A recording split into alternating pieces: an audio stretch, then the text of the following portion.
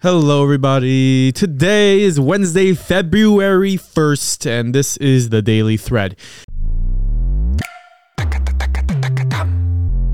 Woke up to some snow today. I was worried. Yeah, today is Yud Shvat. Happy birthday to you. Stop it. This is the day, I think we went over this on January 11th when it was your English birthday, but this is the 10th of Shvat. This is a very auspicious day. Not because it's my birthday, but because of the Rebbe. In part because of your birthday. It's also my father's birthday. Oh. And this in Gordon. My father's 105th birthday. Okay, he was born in another Belarus. 15. He probably has another 15 years in him. He was born in Belarus in 1918. 1918. And came to Isn't that country. the year that the Red Sox won the World Series? I don't know. Maybe. I think it You was weren't alive then. If you want me to be, listen, I saw my father as being here always and eternal. Yes. Okay? I got the eternal part wrong. But in a way, he's always in my heart. So I don't feel that, of course, missing him physically, but it's been 33 years. So I'm not going to say I got used to it, but he's still very much in my heart. Even though today's his 105th birthday, my father was a redhead, kind of. Kind of redhead. He had a lot of freckles on his arms and legs, but otherwise he didn't have any on his face. Am I allowed to say that? Like Joe Biden. Joe Biden has a lot of freckles on his arms and legs. I don't know that. The hair on Joe's legs stand up. On his left arm. Yeah. On his left arm, on his forearm, or around here, if you're looking here, yeah, he had like a little red dot. It was like a blood corpuscle. Red dot. And I have the same thing just above my knee. Really? And so I don't have that. when I look down, when I look down at my knee and I see that red dot, I always think of the red dot on my father's arm. Oh. So and I said, passed down from generation. And it's just something that I don't think I needed that kind of instructions or simanim to think about him. Because I do think about him every day, and my mother as well in some fashion. But that red dot, I don't know where it comes from, but that it accentuates the memory. Anyway, today's also the day in 1950 that the Frierdiker Rebbe, Rabbi Yitzchak Schneerson, passed away.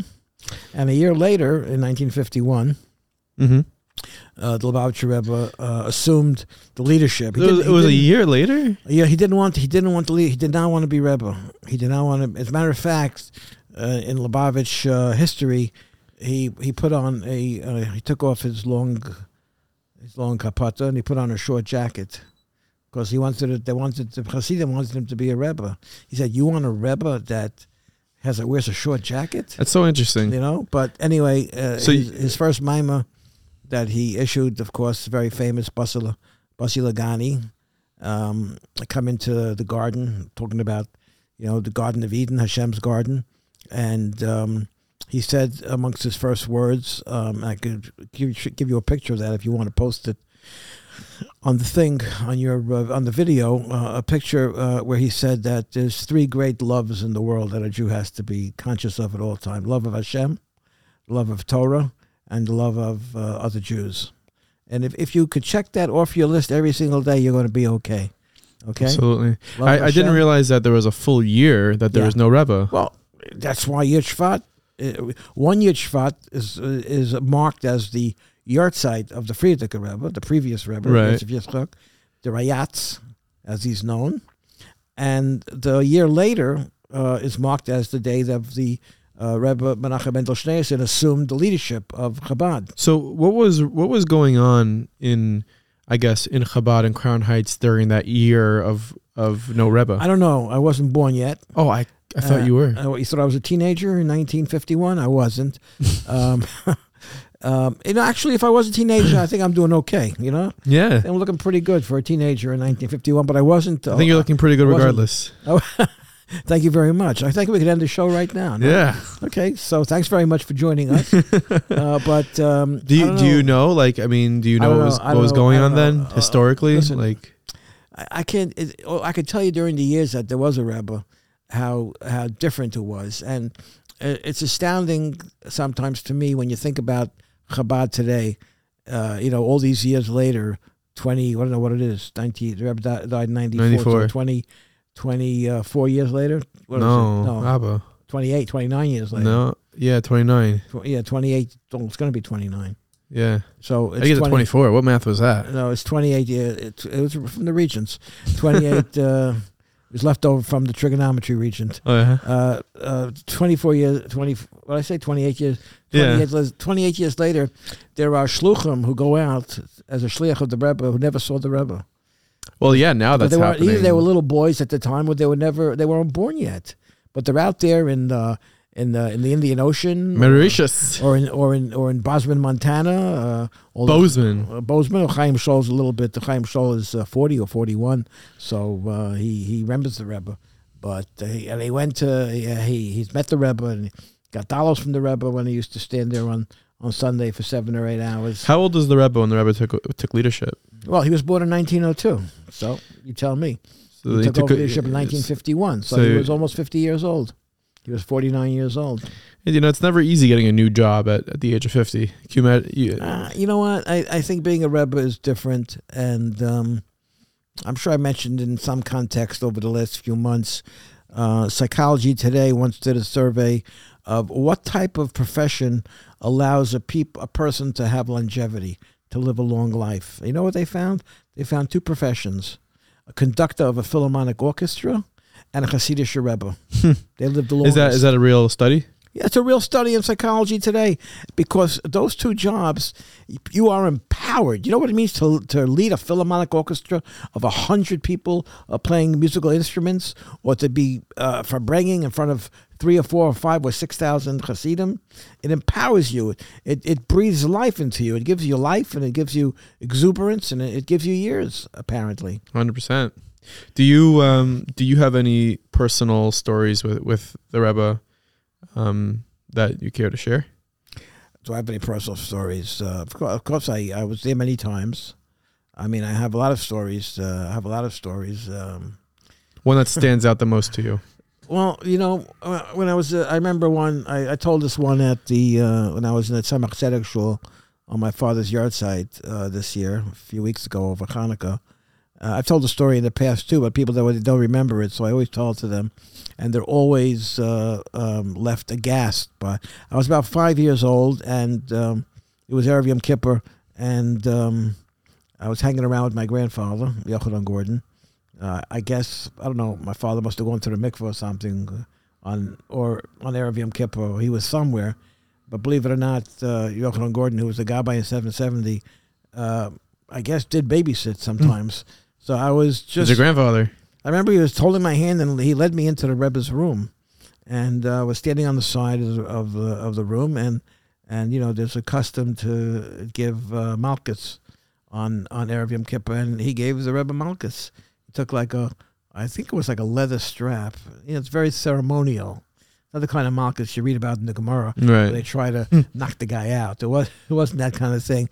But I remember the Rebbe being hunched over his stender, and my grandfather, Rabbi Yochanan, tapping him in different parts of his back, his shoulders, the back, and so on and so forth. So that's a pretty outstanding memory to have as a 5-year-old. And of course, I went for dollars many times. I davened in 770 many, many times. Saw him walk in and walk out. I went there with my father before my bar mitzvah, and I went there with Ima before we got married.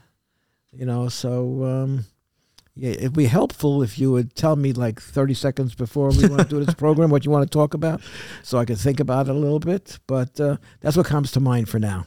That's totally fine. And again, today's a special day. It's Yud Shvat. I don't know. Is it a kapata day? I don't know if it's a kapata day. It might be. I don't think so. No? No. You don't think so? You're not wearing a kapata. I'm not, which is... You didn't check. Might be problematic. I don't think Yochanan's not wearing his kapata either. There's got to be kapataday.com. I'm sure I'm going to get a lot of feedback on a chat that I'm on. I don't know if it's a kapata day. Well, listen, Chabad is going strong. The words of the Rebbe, are more alive today than ever. His shluchim are out in the world, and I had, of course, Rabbi Elkanah Shmutkin on my Meaningful People podcast. And Elkanah. What did I say? I don't know. So you said Yochanan. No, I said Elkanah. Okay. Elkanah and Shmuel, meaningful people, and we discussed, perpetuating the Rebbe's legacy and Let me put it this way. The Rebbe passed away in 1994, okay? The prognostication at the time was that Chabad is finished. That without the Rebbe, it's going to peter out. It'll take a few years, but it's going to dissolve. It's going to, just disappear into history. I don't think anyone is ever more wrong. Whoever prognosticated that, I don't think anybody was more wrong than that. Who did prognosticate that? I don't know. Social scientists, sociologists, critics, people that really have no say in anything like this really happening. They anticipated it. The Rebbe had very strong leadership, very loyal, dedicated Hasidim. And without the leadership, and look, it's 28 years later, and without an heir apparent, without a Rebbe to assume his role, there isn't one. There isn't anyone that qualifies for the job. Now, for those who maybe aren't so familiar with Chabad, they might say, well, why isn't there an eighth Rebbe of Lubavitch? How come? You asking me, or you gonna have an answer? No, I'm asking you. I don't know. I don't think there's anybody that. Was there only supposed to be seven Rebbes? Listen, the Frierdiker Rebbe had 3 daughters. He had no sons. Right, and the Rebbe had no children. What? And the Rebbe had no children. The Rebbe had no children. So, are you saying if the Rebbe did have children, there would be another Rebbe? But I'll tell you what the White House spokesperson says. I'm very curious how this connects. She's trying to wiggle out of a question. She says, "I'm not going to get involved in hypotheticals." Well, what are you asking me? I don't know. I'm very curious about that. The dynamic might have been different. I don't know. Very interesting. Let the experts who have a little bit more knowledge, a little bit of depth, a little bit more knowledgeable of the history and the mechanics of Chabad, let them answer that. I don't know. So here's a story via Yeshiva World, which is a very interesting one. It says, a cheeseburger with real cheese. Israeli man files a lawsuit against Burger King in Israel. A former Israeli man filed a lawsuit against Burger King for a misleading sign that caused him to eat a non-kosher meal. Ynet reported. The incident occurred at the Burger King branch in Azrieli Hod Hasharon Mall. According to the plaintiff, after he saw that the fast food store had a sign boasting a hechsher, he bought a cheeseburger that he thought was made with vegan cheese. His meal tasted so good that he asked the staff how the cheese tasted so genuine, and was shocked and distressed when they responded that the cheese was actually cheese. It was dairy. The staff then informed him that the branch was no longer kosher. In response, Burger King said that a decision was made in 2021 to turn their branch into a non-kosher one, and the company asked the mall to remove the kosher certificates. The chain claims that the mall management later informed them that they removed the signs, but apparently they didn't remove all of them. So this Yid had a cheeseburger. I think the slogan for Burger King is "Have it your way," right? Have it your way. I think that's Burger King. Right? Whopper, Whopper, Whopper, Whopper. No, the Burger King is the Whopper. I don't know, but it could very well be the meat is kosher. I don't know. But there's cheese and meat. No, that's a separate problem. But the meat might be kosher. Do you think he has grounds to win a lawsuit? Probably against the mall. I don't know. He has to prove what was the damage.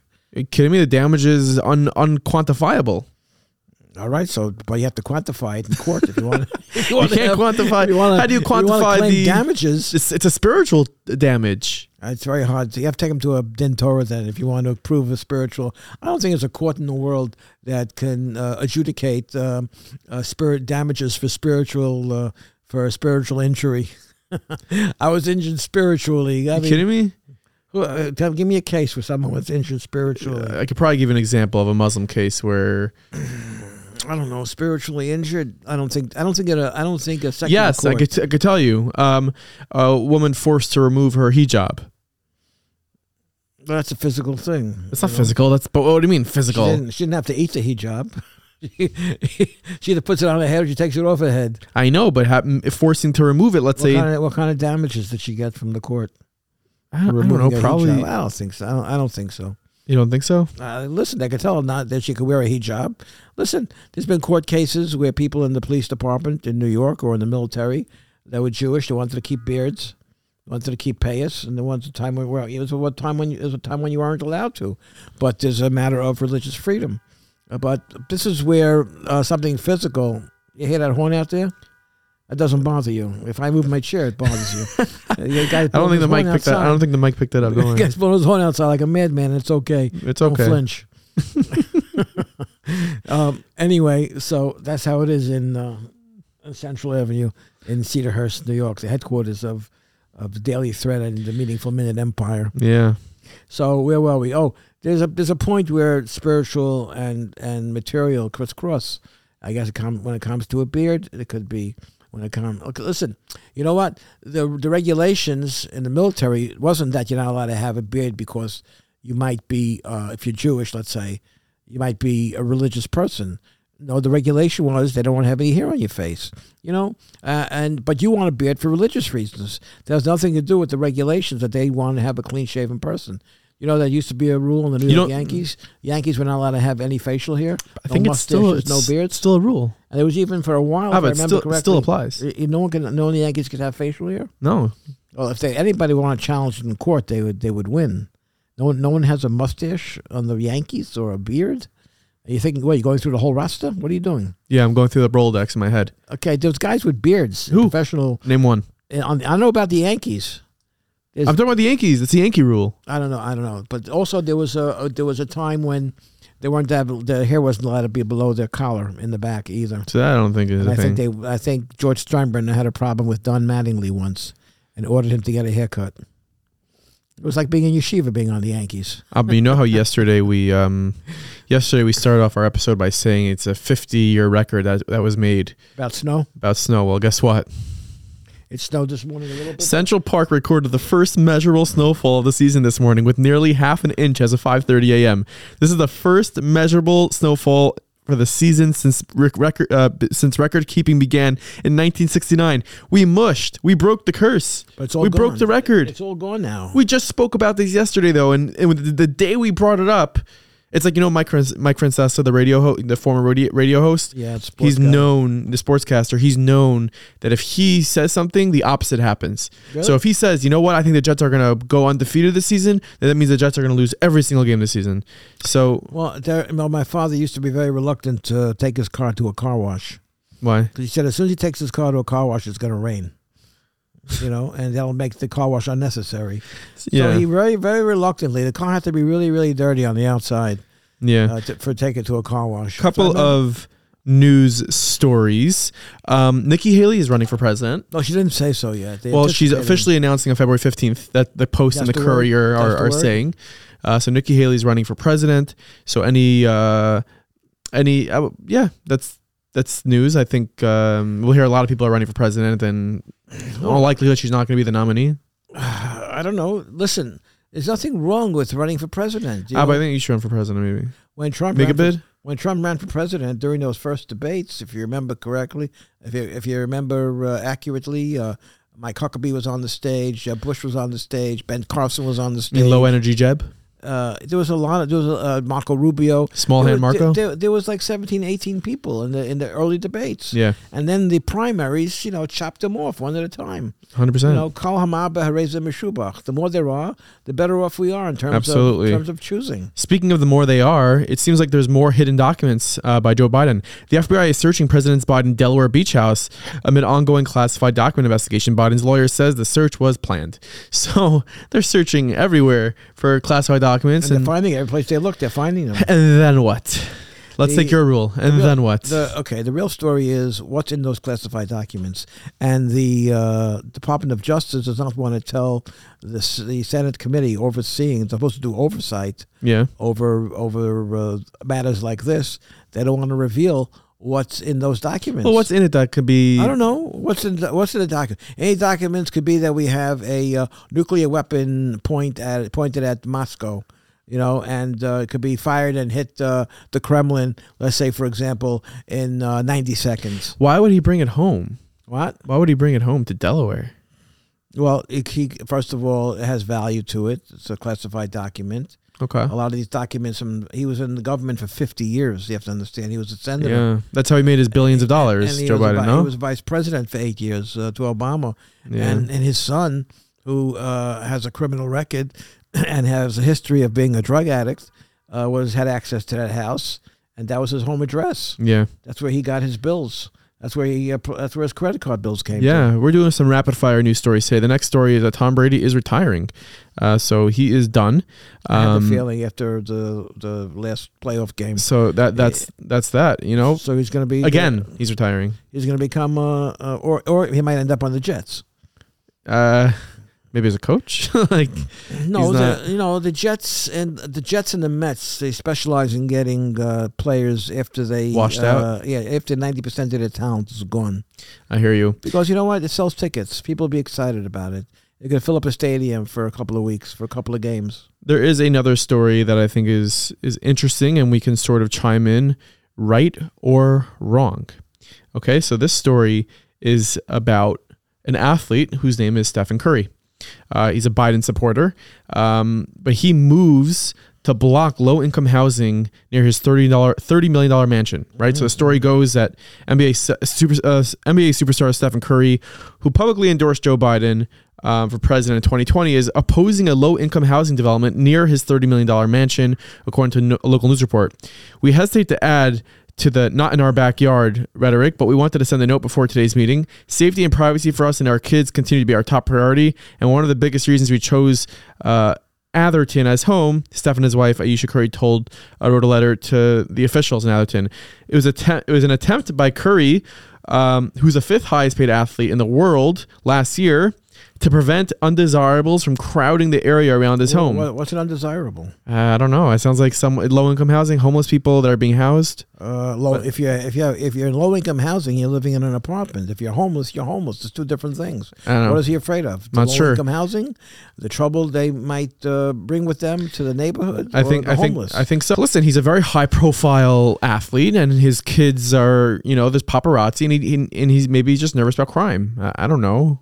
He's a $30 million house. So the Curry family petitioned the local government to build fencing and shrubbery around their home to protect the family from watchful eyes if they couldn't block the new families from joining the neighborhood entirely. Okay, it's called, you know what it's called, Nachi? It's called rules for thee, but not for me. That's like a Nancy Pelosi type of rule, you want people, whether they're in Minnesota or Texas or Florida, you want them to be open and accept people that are homeless, and let them set up tent cities on the street, but just not in my neighborhood, not in my backyard. By someone else, you could be very liberal and very proactive in terms of settling them someplace else. Yeah, I don't know. Right or wrong? What do you think? Should he be? No, listen, I understand why he's in a $30 million mansion. No, that's not the question. The question is should he be coming out publicly and trying to block these people from moving near him? I think public personalities, if they owe anything to the public, they owe to the public to be consistent in their positions, not to be right. If he supported Biden and he supported his policies, then don't teach a new generation of people how to be a hypocrite, because it's not a healthy thing to be a hypocrite. Be consistent.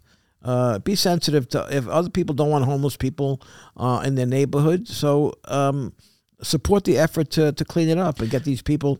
Right. Don't get rid. I'm not saying to get rid of the people. I'm not saying wash them away with a high-powered water hose. Yeah. I'm saying help them find housing.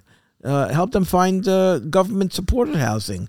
But don't push them away to someone else's neighborhood. It's like the gardeners in the fall. They blow the leaves. You ever see these leaf blowers on the street? They don't sweep up the leaves. They just blow it to the next guy's property. So and the next guy gardener come also with a powerful leaf blower, and he blows the leaves to the next guy's property. The leaves never go anywhere. Right. They just get blown from one part of the block to the other part of the block. That's exactly like this. I'm sure Curry's in favor of low-income housing, but he's in favor of it being built someplace else, not near him. Yeah. That's what I think. Today is Yud Shvat. It's the 10th of Shvat. It's an auspicious day. Make sure to make a l'chaim. It's the day that the Rebbe assumed leadership in Chabad and Lubavitch. And wishing you all an amazing Yud Shvat. And we'll see you by tomorrow's episode of Daily Thread. Tomorrow we'll talk about Tu B'Shvat, which is coming up next week. Tomorrow will be ready. The last episode. Maybe we should have for Tu B'Shvat, which is... Should we do a dry fruit tasting? Maybe we should have some stuff here. I don't eat that stuff. Well, so you don't eat fruit? It's like dried fruit, no? Well, you get stuff that you haven't had, I guess, before. he was celebrating the growth of the rebirth of the trees. Okay, maybe. So we'll bring some stuff in here. You can taste it, and after we finish recording, you can spit it out. Okay, sounds. I once saw appetizing. on the news. I saw a guy who was he was a taster for Entenmann's Donuts. You would think the guy was huge, right? Yeah. But he said on the news story that he bites into the donut, he chews it, and then he spits it out. He never swallows the stuff. He never swallows the donut. That is self-control. So he says he stays skinny. That is self-control. And this is The Daily Thread. Make sure to send us an email, thedailythread@meaningfulminute.org. And we hope you go ahead and subscribe to our WhatsApp status. We'll see you all tomorrow.